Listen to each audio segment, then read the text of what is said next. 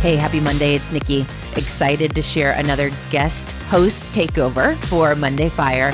She is an avid podcaster herself with a great podcast that most all of you would want to listen to, I'm sure, because it's just in a similar lane to what we're doing here, but different, and just her energy's awesome. You're going to love Andrea Butcher.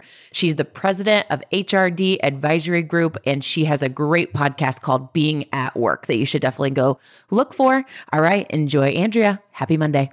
I know that it has been a good day if I have been moved to tears. Seriously, it means I have felt something and I felt it fully. And that is a good thing for leaders. It's Monday Fire time, and this is Andrea Butcher, and I have a mission critical message for all leaders.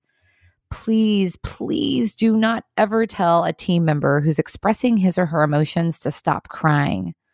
For far too long, tears have gotten a bad rap in the workplace. We are human beings at work with all of our feelings and all of our stuff. So why would we choke back the tears? I believe it's detrimental and it hinders connection. Check out this quote from Alexandra Stoddard. She says, "Think of crying as singing. You wouldn't want to keep a song inside when you had an urge to sing. Crying reminds us that we're moved by life's sorrows and beauties, and we're participating in them all fully. So if we're bringing our full self to our work and our relationships, doesn't that at some point include our tears? Of course it does. When I am moved to tears, I recognize that something within me has been touched, whether I'm sad, hurt, scared, angry, happy. I've connected with something inside of me. And that is to be honored. So when I'm with others and they are moved to tears, I know that something special is happening within them. And if I am to connect with them, I am to connect with their emotion. Dr. Henry Cloud has such a great perspective on tears. He says, "Have you ever wondered why your tear ducts are in your eyes? I mean, why aren't they in your armpits? If they were there, you could use some anti-tear deodorant and no one would see them, smell them, or even know that you're in pain. But they're in your eyes for that very reason.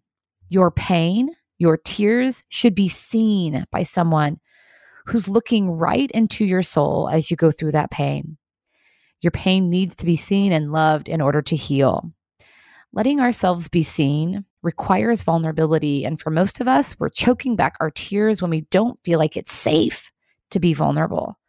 So as leaders, we must create a safe environment for our team members to be who they are and express whatever they're feeling. So what if your team members gets teary-eyed or begins to cry during a one-on-one conversation? Let's give you some language that you can use because it may feel awkward. But remember the opportunity for connection. So instead of stop crying or, oh, please don't cry, choose one of these 6 options. It's okay to feel what you're feeling. That sounds really hard. I hear you.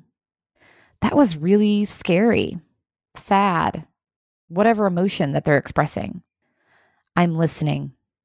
I'm here for you. And did you notice that all of these are statements? If someone is experiencing emotion, a statement is better than a question because a question gets them in their head. The statement stays with the emotion. Remember, that's where we connect. So be courageous the next time a team member or colleague is moved to tears. Practice making a statement that reinforces that you're there in the moment with them. What a great way to take care of the people we serve.